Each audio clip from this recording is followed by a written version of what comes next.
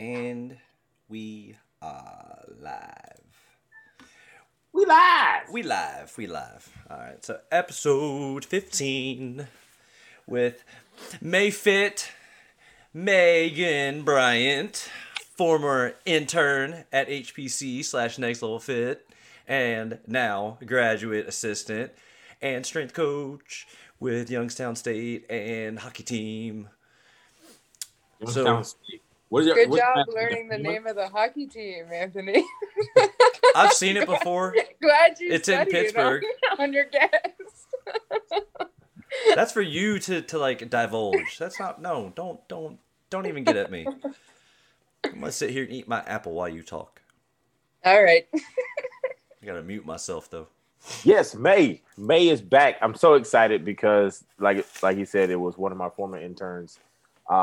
May was one of the interns that we had back at HPC that surprised us, and not in a bad way, but really surprised us because she came in and we was, most of the time when we're doing these internships and we're gathering people, they're like, I want to be a strength and conditioning coach. When she was like, I want to be an athletic trainer. And I was like, are you sure you're at the right place?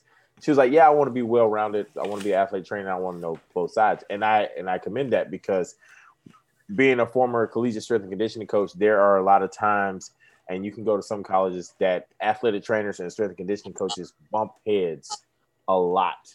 And when you have a staff that works together, it makes it so much better. When you have athletic trainers that understand what strength and conditioning coaches want to get done, when you have strength and conditioning coaches that understand what athletic trainers want to get done. So right now she's doing the best of both worlds. And who knows, she may be at a college one day and she's handling both, because that is an option as well. Not sure if you really want to do that because usually that's like D2, D3, JUCOs and stuff like that. But that is an option. You do have you're well-rounded. You got your certification now. You're the strength and conditioning coach over a hockey team, something I didn't even coach you on because I've never even coached hockey. so that's amazing, man. That's amazing. Makes me proud. My children are growing up.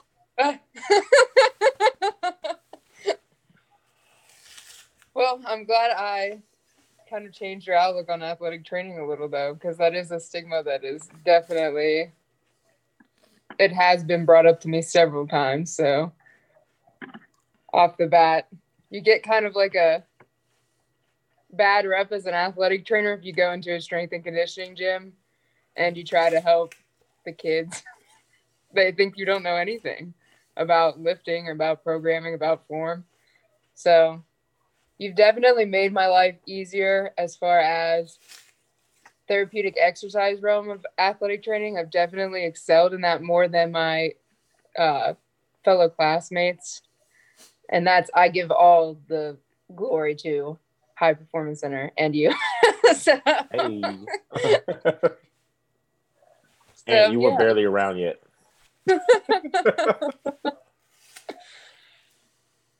But yeah, what do you want me to talk about? Golly. We told you to bring a list and she didn't bring a list. All right. So, all right. All right. So, no, I'm just playing. All right. So let's kind of let's talk about like your experiences since you left HPC, after graduation, getting into Youngstown State. And I remember it was the struggle. You was going back and forth trying to figure out if you was going to become a graduate assistant. So talk about that process. And then talk about the process of you being an athletic trainer, what things you picked up on now, what you've learned, and how you became the strength and conditioning coach over all these guys that play hockey. Okay, so a lot of stuff. You asked me about 3 questions at once. We'll slowly roll through it. Let's start with the process of you becoming an athletic trainer, a graduate assistant athletic trainer with Youngstown State. Okay, so basically, while you're in my program, you work internships as an athletic trainer. They try to switch you out every semester, but especially because of COVID, I ended up spending pretty much a year at every rotation that I've had. So I started out with Youngstown State football. I worked their summer camp and their whole season with them. We worked on the sidelines. I traveled with them. I worked with and really actually appreciate Terry Grossetti, their strength coach. he actually, like, I made sure I let him know of my experience and stuff, and that I showed up in the gym a couple times, talked to the guys about the programming, that sort of thing. So right off the get, I wanted Youngstown and my program to know that, like, this is a good, positive evolution of the athletic training profession to have strength and conditioning as a background. And then after that, I went to Austintown Fitch High School. This is a huge, very well-funded high school. I worked their football summer camp as well as their football season. They went undefeated during the season. They got like 4th overall in the playoffs, I think. That was an experience and a half. High school football is kind of intense, more intense than I thought it would be. And that was a little less of a positive experience in collaborating with their strength coach. He kind of did not ask me about my experience, kind of doubted that I knew what I was doing. But the kids didn't. The kids seemed to really take to my coaching well, really took to wanting to learn form and technique and all that, John. So, but we did butt heads a few times. The certified trainer there, though, she also is pretty well versed in strength and conditioning. So we kind of held our ground when he would come at us. I think a lot of his thing was that he came from a background that wasn't well versed in like injury prevention, doing the little things. He came from the, lift heavy all the time, improve your performance type environment. So it was a struggle bus, but we got through that. I think I made my presence known and my knowledge known and my experience known. So it ended up being a positive thing. I'm going back there actually to do research, which is in strength and conditioning. I don't think I told you guys this yet, but I'm doing a shoulder and scapular conditioning program with their quarterbacks to see how it improves their performance overall. And it will ultimately decrease their chance of shoulder injuries, which are obviously common at the quarterback position. So I'm excited about that. It will hopefully be nationally published if I write it well enough. And then I started in February with the Youngstown Phantoms. Anthony is the hockey team's name. They're United States Hockey League, so it's a junior league. They're 16 to 21-year-olds. There's international athletes. I think we have like 8 Canadians, 2 Japanese players, 2 Russians. So I work with them as an athletic training student. And then I also do their strength and conditioning programming. They only train about 2 times a week, if that. So it's not anything intensive. I do a lot of their return to play stuff. So when they're coming back from injury, I'll kind of do their hard conditioning to get them back into shape to skate. So that's been a unique experience because, like you said, that's something that being in the South at Coastal and being with you guys, you didn't get a lot of hockey athletes. So that's something that I was not taught necessarily in, but it's still, you look at your education, you think, this is the muscle group that they're using. Obviously a lot of lower extremity, but you don't want to work lower extremity to where they get bulky and heavy and sore all the time just from working out. Their TFLs are just like atrocious. For the people out there that don't know what that means, explain what TFL is. TFL is the muscle on your lateral side of your leg. So it's the IT band. It connects into the IT band, inserts into your knee, that sort of thing. So you get a lot of like hockey players have a lot of hip issues, hip soreness, loss of mobility in the hips, that sort of thing. It ends up radiating down to their knees because it's all connected to that IT band. Make sense? Oh, absolutely. It makes sense to me. I'm just talking about the viewers. See, this is where like we were saying, the athletic trainers and strength conditioning coaches don't get along. The smart comments is what it's come from. Because I do commend athletic trainers. I mean, we all, I'm not going to sit here and say that strength coaches, the term is dumb strength coach. There's a bunch of sets and reps.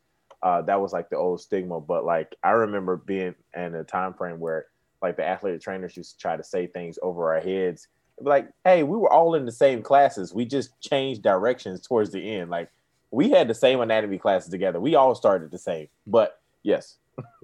Yeah, it's more about the finish than because there Yeah. are athletic trainers out there that, we do all start the same, but athletic trainers will forget biomechanics. They'll forget, basic anatomy in the way of compensations, that sort of thing.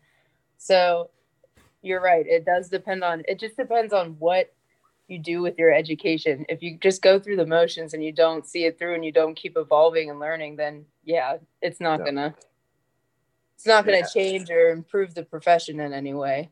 And athletic training, and I know I make the joke every once in a while because I wanted to be an athletic trainer at first, but athletic training is definitely more than just wrapping ankles. Mm-hmm. That's just what it's highlighted as, or water boys, depending on how you look at it. They do more than just give water to the players. And now Megan's been killing it on that though. I mean, she is a boss. I'm really good with all of her photos are just her giving water. Whenever I ask for a photo, she goes, "Well, this is the only one I have that does. I don't have a mask on, so I think I look good." Listen, COVID, but it's a serious thing. Now I completely forgot what I was going to say because Anthony just unmuted his microphone and roasted me. It wasn't even that bad. But anyway, yes, athletic training is definitely more than taping ankles. That's a question I get a lot. People don't realize that you're kind of low-key a doctor in the way that you... I mean, obviously, internal medicine, that sort of thing. You're gonna AT equals MD now. Listen, careful. There may be a doctor on here that may be sending you a message. They do have. Yeah, I think we might have to mute a couple people now. We just went into territory that strength coaches never go. Listen, though. Oh, she writes prescriptions now too. As a first responder, we are kind of like a doctor in that way. We have to respond to an injury, and within 15 minutes, we have to have some sort of clinical diagnosis, some sort of course of action with the athlete. Well, I will agree with that because y'all are like the first responders because a lot of times you do have actual first responders on campus if it is something severe. But y'all are the first runners up when it comes to somebody going down.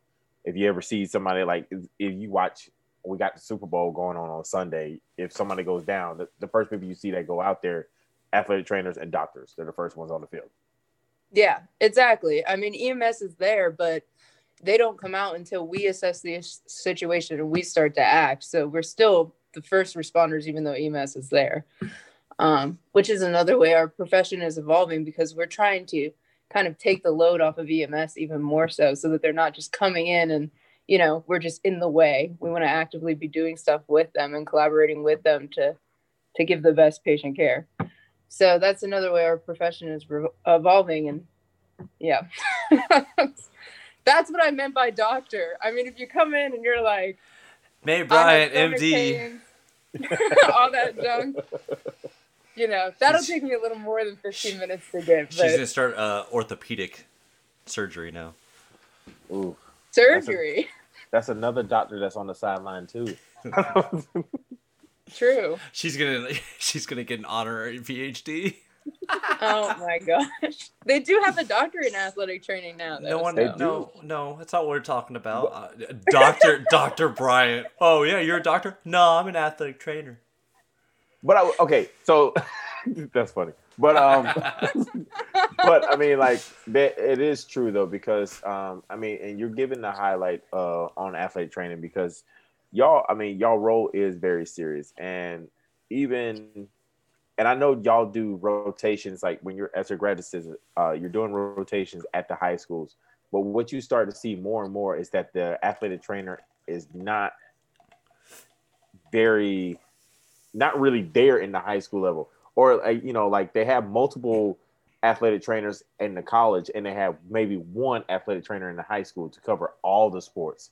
And if you got a team traveling, you got a team at home, that obviously the athletic trainer has to stay home. But like, how does that one athletic trainer is supposed to be responsible for so many athletes in a high school and to get everything done, to assess everything? And then we all made the joke when we was in high school. It was like, oh, they just told us to put some ice on it, and that was it. And, you know, they maybe wrap their ankles, maybe wrap their wrists, hands, and stuff like that. So what do you think is like, what do you think needs to happen in the future as far as like keep expanding athletic training? Like I see all these advances going on with athletic training, but I only see it like traveling through the collegiate and the pro level, not so much as traveling down to the high school level. Yeah. Well, I think high school, a lot of the complication there is just strictly budget. There are high schools that are getting 2 athletic trainers, but you really have to, and this is where high school athletic training gets a shout out, because you really have to be a minimalist athletic trainer. You have to know what you're doing as if there wasn't, you know, cupping, dry needling, that sort of thing. You have to be able to manual therapy it, rehab it, you know, go back to the basics and still be a successful athletic trainer. And then you're dealing with kids on top of that, which is of its own thing. But I mean, the profession is kind of getting ridiculous. It's more than what I thought I was signing up for. I did not think that I would have to know how to do IVs. I did not think I'd have to know how to do stitches. I did not think I'd have to do like stop the bleed courses. I didn't think I'd have to know like return to play protocols, how to read imaging. I had no clue that that was just a normal everyday thing for an athletic trainer. And I think that's definitely something that came in the 21st century and just continues to build upon itself. I think it's a lot of the networking thing. We want to be able to do more without having to refer out. And it's building credibility in the profession. So you can do X, Y, and Z. They're more likely to come to you if they roll their ankle, instead of waiting until they go home and being like, hey, Mom, I rolled my ankle. Let's go see my primary care physician. It kind of builds that trust that we are healthcare professionals and that we can handle whatever you're going through. Even, you know, we get psychosocial trained. So even, you know, catastrophic mental injury or mental illnesses, that sort of thing, we can handle those too. So it's becoming very all encompassing. And that's why I made the comment about it being like a doctor, because it's definitely more than, you know, oh, we stretch people, we tape people, we give people ice.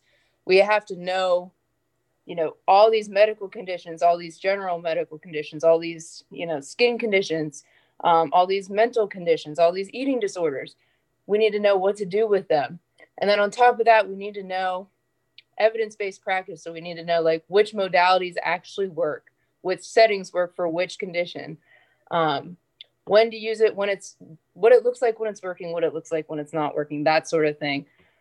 You have to really navigate all of that. So it's kind of, it's becoming overwhelming, but that's cool. And that's what I mean. Like when you say that it's becoming overwhelming, it's because like there's just so much stuff and there's just so much knowledge, and this is going to roll into my next question. I'm going to let you finish first, but like there's just so much stuff that's coming out that's trying to protect athletes and keep them in the game longer, get them back faster, that y'all have so much on your plate now. It used to be kind of like you did a little bit and then you moved them to a doctor or orthopedic or, you know, massage therapist, whatever else you can outsource. But now it's almost like you pretty much have to analyze it, fix it, or not necessarily fix it, but analyze it, treat it, and hope and try not to get them to a doctor. You're trying to stop the whole process altogether. So even like you were talking about how there's one athletic trainer most high schools. I mean, if we look at just what is defined by what NSCA for us in a weight room, like we shouldn't have more than, I want to say it's 10 to 12 athletes per coach, just to be safe. I mean, that's catastrophically thrown out the window when it comes to ATs. You know, even the moment you have one team, you're already past that limit. Just one. And that could be a basketball team. I mean, that could be, you know, a JV baseball team. And you're already probably twice the limit. So that's what I think a lot of people don't realize is you have 200-300 athletes sometimes that you see over the course of a year, but still you're dealing with what, up to 40, 50 kids in a season, easy. So Yeah. the idea of the paperwork, that's the other backside I got to see, which I do not ever want to be a part of again, is all of the, I guess it's more on the collegiate level, but the insurance, like the actual insurance coordination, the collection, the billing, and the amount of scheduling you have to do in order to keep up with everything is completely daunting. Yeah. I mean, that's what everybody says, that when you've made it as an athletic trainer, 90% of your day is doing paperwork. So I don't really look forward to that. But yeah, definitely at the collegiate level, they do a lot more insurance stuff. At the high school level, you kind of have them fill out a form and their parents call and take care of it. And yeah, but at the college level, you're billing them for every treatment that you do. So if you cup a person, if you grass in a person, you're sending a bill for that. So it gets pretty complex. I've learned a lot about that through the Phantoms hockey team. So, because working with them, you go with international insurance too. So it's this whole, that's probably like my least favorite thing about this profession is the paperwork and the insurance. Because it's like that stuff, that's adulting to the max. And now I don't only have to do it for myself because I'm about to get kicked off my parents' insurance, but now I have to do it for all the athletes that I take care of. So it's like, that's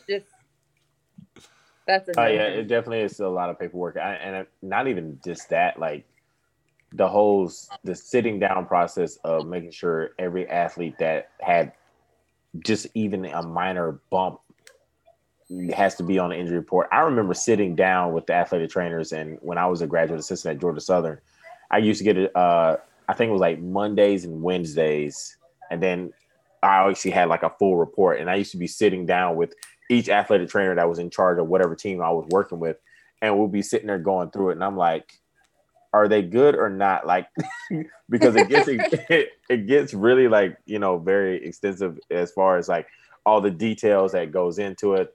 This person may have, just got hit with a tennis ball and they're fine, but whatever. This person, their shoulder came out during swim practice. This person, the hamstring is tight, but they should be fine. And this person jammed a finger. I'm like, a jammed finger, really? That's not on an injury report. Like, that's ridiculous. But you still have to document. Yeah, you still have to document everything. And they break that finger next week, And I remember I was like, okay, if it's serious, let me know. If it's not, I'll read it later. But like it is, and it really does come down to like I was saying earlier, like you really have to work with your athletic trainer. You have to build that relationship with your athletic trainer. That way that you're not stepping on each other's toes. Like the one thing that I did say at Coastal at one point, we used to do a lot more prehab stuff in the weight room. And I'm saying used to because I don't know what they do now because I'm not a part of that staff anymore. But we did a lot of prehab stuff. But when I went to Georgia Southern, that was like a no-no. Like with the athletic trainers, we did no prehab stuff. We didn't use the AirX pads because we used to do like with basketball, they'll be on one foot on the AirX pad and they go down and touch the cones. And we're just doing it as a balanced thing for them to do like single leg work. And the athletic trainers was like, no, that's a part of our concussion test.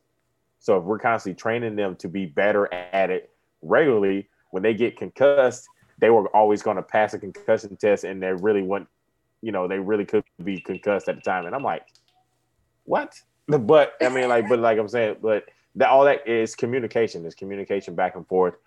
Just making sure that you're working with the right people. And, and I said concussion because that was one of the biggest things at Georgia Southern. It was all the research that they mostly did. I think his name just left me. I can't remember. He left there and went to Delaware, but he used to be the head guy over the athletic training department. And their big thing, their research was concussions. That was their big research that they always worked on. So what is you mentioned research a second ago. So what is like y'all big research that y'all do at Youngstown State when it comes to athletic training? Or are you not doing research at all and it's just with the strength conditioning staff? So the program director before the one that we have now, she actually went to Alabama. But when I first enrolled here, she was big into concussion research, which is one of the reasons why I went here, because my last year of Coastal, I did concussion research. So I enrolled here. She left. Now we do independent research. So for our capstone, we kind of get to pick and choose how we want to research, what we want to research. So my one classmate is doing something on like the COVID's, the mental health of athletic training students throughout COVID, because obviously COVID adds even more stress to our lives as healthcare professionals, because now we not only have to wear masks and follow protocols and that kind of stuff, but we have to contact trace the athletes, know how to quarantine them, all that junk. That's a different topic. But anyway, that's his research. It's a survey. And then, like I said, I'm actually doing research because of my strength and conditioning background and because of what I saw at Austintown Fitch. I wanted to do research on prehabilitation because there is evidence that it works and that it helps not only improve performance, but prevent injuries, reduce the risk of injury. So it's funny that you mentioned that they did prehab, because that's what I'm trying to do with the quarterbacks at Fitch. So there's not one big, blanket research thing that Youngstown State is known for, but they do have the funding and the resources that you can kind of do your own research. So I kind of took it and ran with it because, it's something at the high school level, they have not looked at prehab because the high school level is so new to strength and conditioning, having certified coaches there. Usually it's just some football coach, assistant coach, whoever off the street, just, having the kids bench press and squat. So I had the opportunity at Fitch to work with the CSCS strength coach and see his program and see how he has a good foundation with it. But if he added prehab, it would lessen the stress on the athletes, growing bodies essentially, and ultimately improve their performance earlier than when they get to college and their institutions that they go to at college are doing that sort of thing. Does that make sense? Mm-hmm. Yeah. So that's what my research is on. Well, there's been a lot bigger wave of that too. There's been a lot more. I mean, even through social media and stuff, you see a lot more prehab circuits, prehab Yes. for rotator cuff, for scapular health, for knees, ankles, hips. I mean, anything and everything. They've been developing something for each component. Yeah. And you don't. Oh, go ahead. No, my bad. I'm sorry. And I was going to say, and for those people out there that don't necessarily know what prehab is, but I mean, honestly, it's just a warm up. It's, for those little things that maybe you may see me do in the gym or other people. And Instagram has made it so easy. Now everybody's just like dropping hints. You got physical therapists dropping hints on different little things that you can do with a tennis ball or not with the tennis ball. You got athletic trainers on there. You posted something today that I didn't even think of. And I was like, man, I need this, because I'm always looking for something to keep my body healthy as I'm aging. I mean, I'm not that old, but my body feels a little bit older than what it actually is. When you constantly like run into another man over and over with playing football, your body ages a lot faster. But just certain little things, like when it comes to weightlifting, like I have to keep my body solid. I have to eat a certain way. I have to make sure I warm up a certain way. My workouts usually take about an hour or an hour and a half to 2 hours, because the beginning it's like 30 minutes before I even actually touch a bar, because I got to get foam rolled out. Maybe I have to use a tennis ball that day, depending on what I'm doing. I have to get my shoulders loosened up. I have to do interior, exterior rotations. I have to do, maybe like some I's, Y's, T's, W's, all that type of stuff, just to get my shoulders like moving well. And then, rotational work that I got to do, actual barbell, then actually touching with the barbell. Like there's a whole process that goes to it. You can't just jump in and be like, all right, let's go. Like it's not always going to work that way. Some people are lucky that way. I'm not one of the lucky ones though. Yeah. And when I first started at High Performance Center and I first started actually lifting, I didn't have to warm up. I didn't have to stretch after. It was fine. But now that I'm a little older and probably a lot of it comes from lifting heavier now as well. I find myself doing the same thing where I'm warming up for, half an hour at least, and then before I even touch a weight. And then I've also found that I really enjoy supersetting with accessory stuff, prehab workouts, that sort of thing. Especially if I don't have time to warm up. If I only have, an hour and a half, which happens a lot, I'll superset it so that I still get it in. And I'm still like comfortable in my workout instead of just going in blind. But that's one thing at the high school that I will say is hard to implement, which is why I don't try to get on the strength coach at Fitch that much anymore. At first I did, but now I'm like, you know what, I understand, because Anthony made that comment earlier that you guys only usually have 10 people per coach. He doesn't have that. He has like 30 kids in there at once. And it's the same thing with the time. He's programming and running kids through for every single sport. So, they have to be in and out in 40 minutes. So they don't have the time to do that kind of dynamic band warm up that they should be doing. Right. But that's another way that athletic trainers can kind of step in. And, if they're doing bench press and they're like, hey man, every time I bench press, my bicep tendon gets sore, my arm's sore. Like the next day I can't like raise my arm above my head, that sort of thing. Step in and be like, hey, here's some band work you can do before your coach starts leading you through the workout. Just go in 10 minutes early, do this. Give them a band, do it at home, that sort of thing. So that's where athletic trainers can kind of step up, and instead of, just for lack of a better word, shitting on strength and conditioning coaches and being like, why aren't you doing this? They can kind of step up and be like, hey, I know the strength and conditioning coach is a little overwhelmed, but here's a band, here's what you can do. Here's when you can do it, and this is how it will help you. So that's another way that, and not all athletic trainers implement that because they look at it as rehab. They don't use the word prehab. Like the program director here, when I mentioned I was doing prehab research, she was like, that's not even a real word. But for me, it's a real word. And it's always been a real word. And if you say it to modern day athletic trainers or athletic trainers that continue to update their practice, they know what prehab is. And it's literally just rehab you do before you're injured. It's rehab that helps you prevent getting injured. Yeah. So, you have your warm up, then you have your prehab, and then you do your workout, and then you have your rehab. Yes, pretty much. And then you stretch. But so athletic trainers, they know this stuff, but they know it as rehab that you do when you're hurt. They know it as, you have to monitor for pain, that sort of thing. They don't see that it could be strengthening and beneficial for high performance athletes before they're injured. So that's another reason why I'm doing the research. Why I try to, hockey guys, they'll be like, oh, my hip's feeling tight, blah, blah, blah. And I'll be like, here, take this band. Let's do some of this stuff. Let's, and then I'll do the good stuff like reflexive performance reset and stuff. But they have to earn it first with the prehab. Do you ever, trying to think. So when y'all are testing athletes before they get started and stuff like that, do y'all use FMS or do y'all use a different type of screening? What do y'all do as far as screening an athlete and understanding what imperfection or what imbalances they do have? What do y'all use?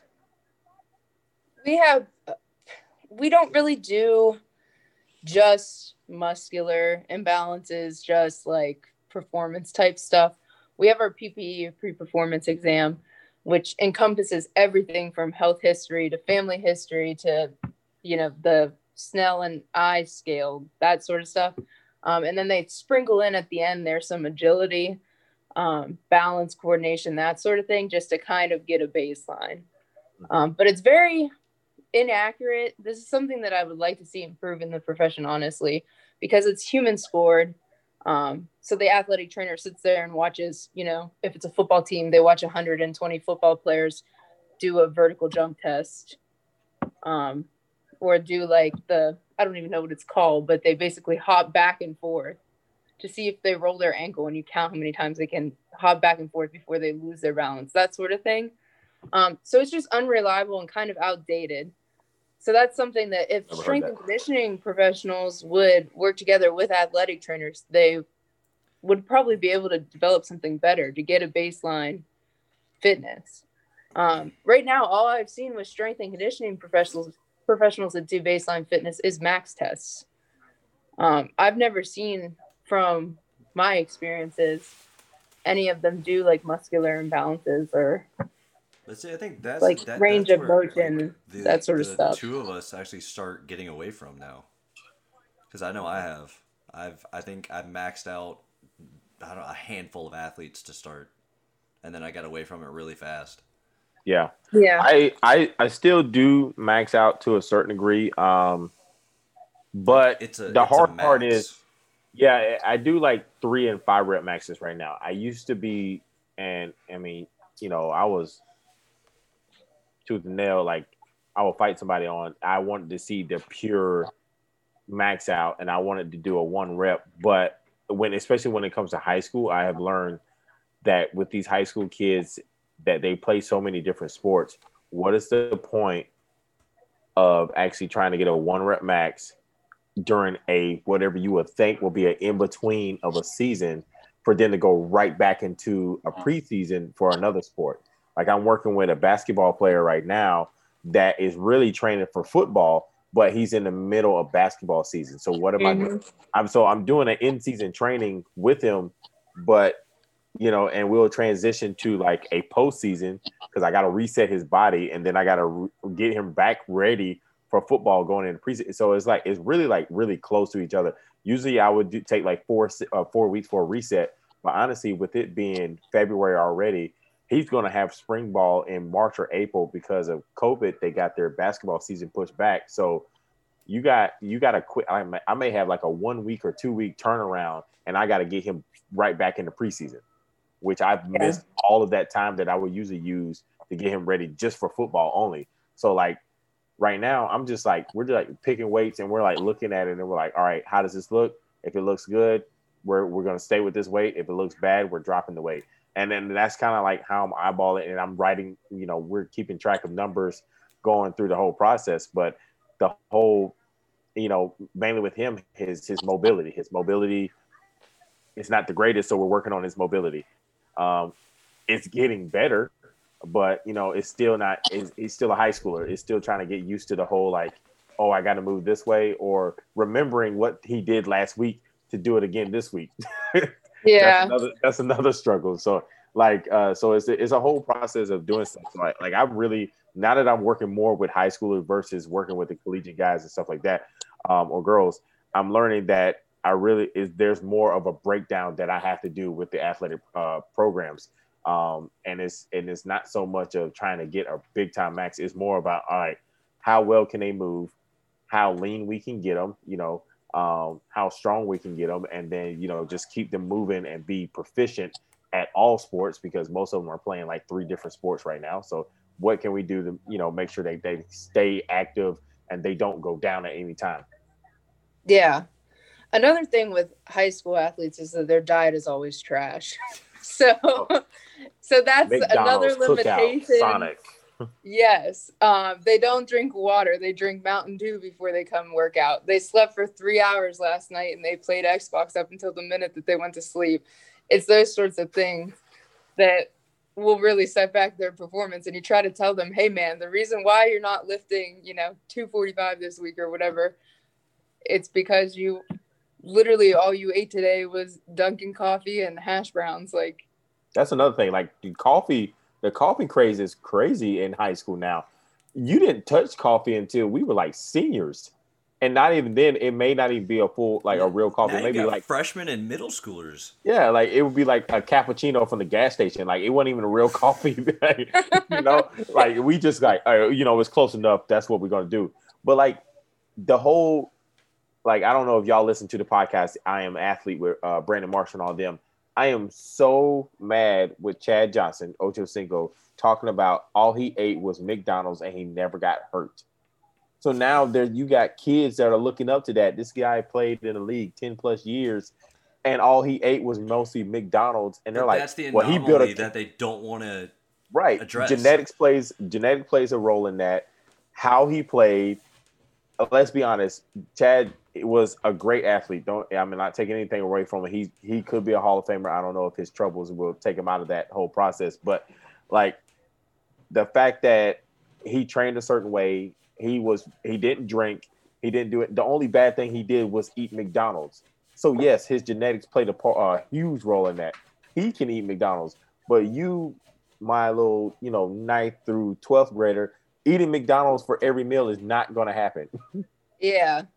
Same with, we had a lot of, meal replacement shake issues going on at the high school. We tried to explain to them that that's not a viable option when you probably burn about 3,000 to 5,000 calories a day. Like, you can't replace meals with shakes unless they're, ground up spaghetti and meatballs or something wild like that. A supplement. But these kids are drinking like whey concentrate with, Greek yogurt, and they call it a meal replacement shake, and it's like, in what world? But that's coming from me. They get the carbs and the protein. I love to eat, so. But the one thing that we worked well with Matt with our nutrition stuff when it comes to our high school athletes is like, teaching them how to eat. And then obviously if they're still not hitting their protein numbers, then we're like, all right, we got to add in a protein shake here or there. And it may only be just chocolate milk. But the biggest thing is making sure that they understand like a supplement is exactly what it's called, a supplement. It's got to supplement a diet. It cannot replace a diet.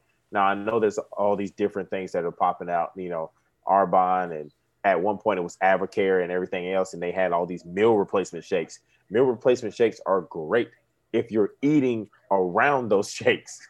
Yeah. If you're just, like you said, a shake and some yogurt, I mean, yes, you got your carbs, you got your protein, whatever, but that's not a meal replacement shake. That's not what you need to be drinking all day long, because you're just going to gain weight. You're not going to do anything else. And it's not going to be healthy weight either. Yeah.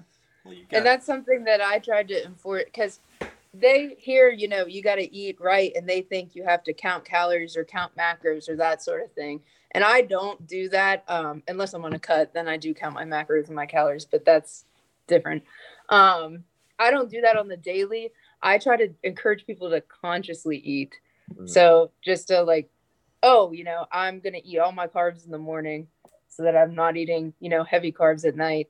I'm going to eat protein all 3 meals of the day, and it's going to be this protein. I'm going to take, this supplement this time. I'm going to have this veggie, this fruit.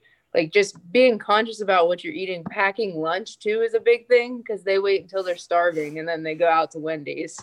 So I'm like, at midnight, when you get ready to get on your Xbox, just make a peanut butter and jelly real fast, put an apple in there, put a protein bar in there, and you're good to go. But that's definitely been a struggle as an athletic trainer, though, that I didn't think I'd have to face this, like, eating disorders and stuff like that, especially at the high school level, because they just nobody teaches them that. It used to be for kids, we just kind of just ate what we wanted to eat. I mean, I guess we were a little bit more active, not throwing shots, but I mean, I think we were just a little bit more active. And then now it is more conscious of, because I've seen people post about their kids, having abs and stuff like that. And that's great. And I'm not taking anything away from it, but I think a lot more people are a lot more conscious, or they're a little too conscious of what their kids are eating. Let them be kids at the end of the day, but yes, be mindful of what they're eating. They don't need to be eating Go-Gurts all day, or, Tostito pizza rolls. I didn't really get that as a kid. That's why I point these little things out. But, Reese's Puffs and everything else you can think of. But those never struck me as good. I don't know why. Yeah, sugary cereal, and I get jokes all the time because I was like a kid that only got like Frosted Flakes or Honey Nut Cheerios as a kid. Oh, I'll take that back. Fruit Loops were in there too, but like it wasn't like I didn't get the Cookie Crisps and all the other the Fruity Pebbles. Fruity Pebbles. I actually have those in my cabinet. Of course you do. So like, I mean, I think especially with a kid that's being an athlete. I mean, like, obviously we don't need to be telling them to eat like a bodybuilder, but they definitely need to be conscious of their body. Treat their body like a Ferrari. That's always been a term. You put good gas and a Ferrari, the right gas in the Ferrari, I should just say good gas. You put the right gas in Ferrari, it's going to run well. You can't just put regular. Regular is good gas. When you look we at put gas low prices. grade. He put unleaded in a Ferrari Spider.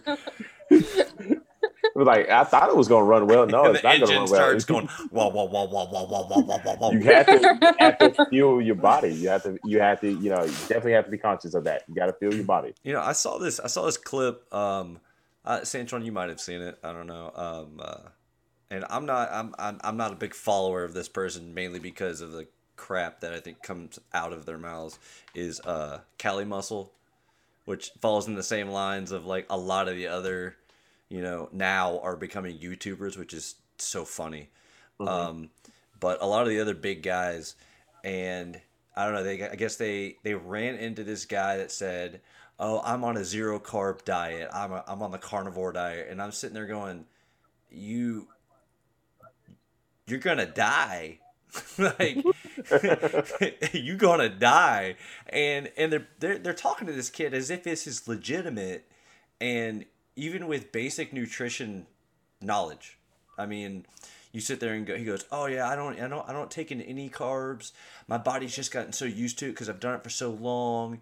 And I sit there and go, "You are full of crap.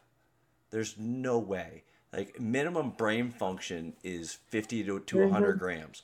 Minimum brain function, just to get up and just be alive. I mean, and people that are like, "Oh, I'm on a low carb, I'm under 50 a day." And I sit there and go, okay. I mean, if you want to hate yourself all you want and you don't want to eat, fine, man. I'll take your pizza any day. I think, yeah. I think if you're doing carb cycling, which is, I feel is a safer way. Obviously, like you said, you got to eat carbs. Carbs are your best friend. Eat your carbs. Let's keep in mind, we're not talking like carbs you see on like a candy wrapper. Like, we're talking grains. I mean, I don't know. I just think because you can do fruits, you can do veggies, you can do grains, you can do different types of stuff. So that's why I was trying to help you out. So people won't think that. But yeah, definitely. There's definitely different things you can get from carbs, but you definitely have to watch your carbs. Mm-hmm. You don't need to go over your means. You need to figure out whatever your means are. If you're going underneath your means, you're doing a caloric deficit, but you make sure you're doing it the right way, not just under eating because you think that's what's going to happen. Your body just goes in starvation mode, and you're trying to figure out why you're not losing any weight because your body's like, well, I don't know when I'm going to get fed again, so I'm going to hold on to this. Or if you run by the premise that I do, that brown food is good food and anything fried tastes great, then his whole plate is brown, is what he's saying. It's all carbs, man. Carbs you got are just fried chicken tenders, French fries. What else you put on there? A little bit of onion rings. You put ketchup on there for color. No, shut up. No. It's a vegetable. I saw that on somebody posted it. It was like, if I put ketchup on a plate, is that a vegetable? If it's all natural. If there's no sugar, that's a possibility. Yeah, who's gonna eat that? I don't know. Someone who doesn't love themselves? I don't know. You lost me on this because I hate ketchup, so. You're near Pittsburgh. Oh wow, that's sacrilegious where you're at. I know. Oh my God, you need to walk in. Okay, this is what you need to do. You walk in and talk to that hockey staff. Are any of them from Pittsburgh? Yes. Okay, you walk in and you tell them exactly what you just said. And you see, probably watching it right now. I know. Oh, we look at that would be. They know I don't like ketchup. They know I don't like the Steelers. They know. I think the only I thought you were a Steelers fan. Yeah. I mean, she's a Penguins fan because of Crosby. Yes. Oh, I was about to say. Okay, that's what it was. Anthony, you know my favorite player, and it's not Sidney Crosby. Don't disrespect me. Okay, and just so everyone knows, when we try to get Miss May on here, she goes, we try to get her on a Sunday, and she goes, "Bro, girl, that is hockey night. That is not gonna happen." And when I tell you, me and Santuan just looked at each other and laughed, Like I sent it to him, and he just go like it was just like a face palm, and I just went, "Wow, really? We have to work around hockey." Yes, different. everybody in my life now has to work around hockey. But then I mean, I get it because we changed the day because the Super Bowl. So I get that. I was like, yeah, I'm not. Hey, the Super Bowl is one game. Hockey has so many throughout the season. Don't even that nobody watches. The season How much shortened this year. But listen, when I was 9, she's secretly Canadian. I started watching hockey. And my senior year of Coastal, I told everybody I was going to work in hockey, and they thought I was absolutely nuts. And here we are. So you can make fun of me all you want for being a Penguins fan. I made it. I'm thinking I lived up there for 5 years. I know what it's like to hear nothing but Pittsburgh sports, and my ears wanted to bleed. Why? Because you just you don't understand. Small town, when you get to a small town and that's all people have to talk about, and that's what you hear at the gym every day. Oh man, that first shift sucked. They should have done this. They should have done this. I'm like, dude, you're an accountant in like this little podunk firm, and who are you coaching? You never even played a sport. See, and I love that. I eat that up. You don't know how great it is now that I'm at work and I can talk about the USHL teams. I can talk about the NHL teams. That's different. Now, if I'm involved with it, yeah, I'll be all about it. I'll become a fan of whatever sport I work with. See, that's the cool thing. Like I had a guy that played cricket. I trained one time, and that's what actually got me interested in watching cricket. Was that with that one guy I started training. So what you're telling me is I need to call CCU's hockey team, refer them to Next Level Fit. That way, Santuan can train a hockey player as well. Oh wow! I'm glad that I you see that? You see I just got jumped. She gave me. I just got jumped. How did I get jumped? And I gave you the. Shut up, man. Man, you're the first person we've had on here that I told to shut up. Wow. She gave me the alley-oop. She gave me that. All right, I know we're getting close to the end, so let's tie it up. May, let's get some. Give the people a couple things, some little action steps. Tell them if there's any athletic trainers out there, what the process takes, and what do they need to know going into it. Now that you learned some things that you didn't know, what do they need to know? Pay attention in your basic anatomy classes for sure, because you're going to have them again about 3 more times, and they're going to be just as hard every time. So study that every time. Really make sure that you like it, because it's a lot of freaking work if you don't like it. And it will be a miserable job if you don't like it, because you're there all the time. And I never turn it off. I mean, I woke up at 4:30 this morning and talked about athletic training, and it's like 9:30 now, and I'm still talking about athletic training. So you never turn it off. So just make sure that you like it would probably be my biggest advice. And then I guess just be confident, especially if you're a woman too. You have to be confident in your knowledge, your experience, and what you know, because it's really hard to translate that in the healthcare profession. You have to have that confidence for people to buy into what you're telling them, whether you're talking to coaches, strength and conditioning staff, or athletes. Confidence. But yeah, I mean, as far as athletic training and strength and conditioning goes, I would just say the more that you guys can get involved with athletic trainers, we're not stupid when it comes to strength and conditioning. But I think if you don't know strength and conditioning firsthand, if you haven't worked in a gym, if you haven't, done CPT stuff, became a certified personal trainer, anything like that, you don't know how you can apply what you do know as an athletic trainer to strength and conditioning. So I guess people just need to realize that athletic trainers have strong suits. You just have to kind of bring it out of them and learn how to apply it to strength and conditioning. So get your athletic trainer involved with, hey, the kid said their hips are tight today. The kid said their upper body's sore. Lead them through stretches. Your athletic trainer knows how to do that. That's a good way to kind of communicate together as a profession and kind of incorporate each other's strong suits to better benefit the athlete. Working together. Yeah. And that's, I know a lot of some athletic trainers were starting to get certifications and stuff like that. And I remember at first I was like, I'm not all for that. Even my brother's a physical therapist, which we're going to have him on later. He was talking about getting his CSCS, and I just looked at him. I'm like, stick in your field, stay out of mine. But it does help. It does help a lot more when you have a physical therapist that's on the same page, when you have an athletic trainer that's on the same page, because a lot of times we do, as strength coaches, we do get looked at as like, you're doing wrong. No.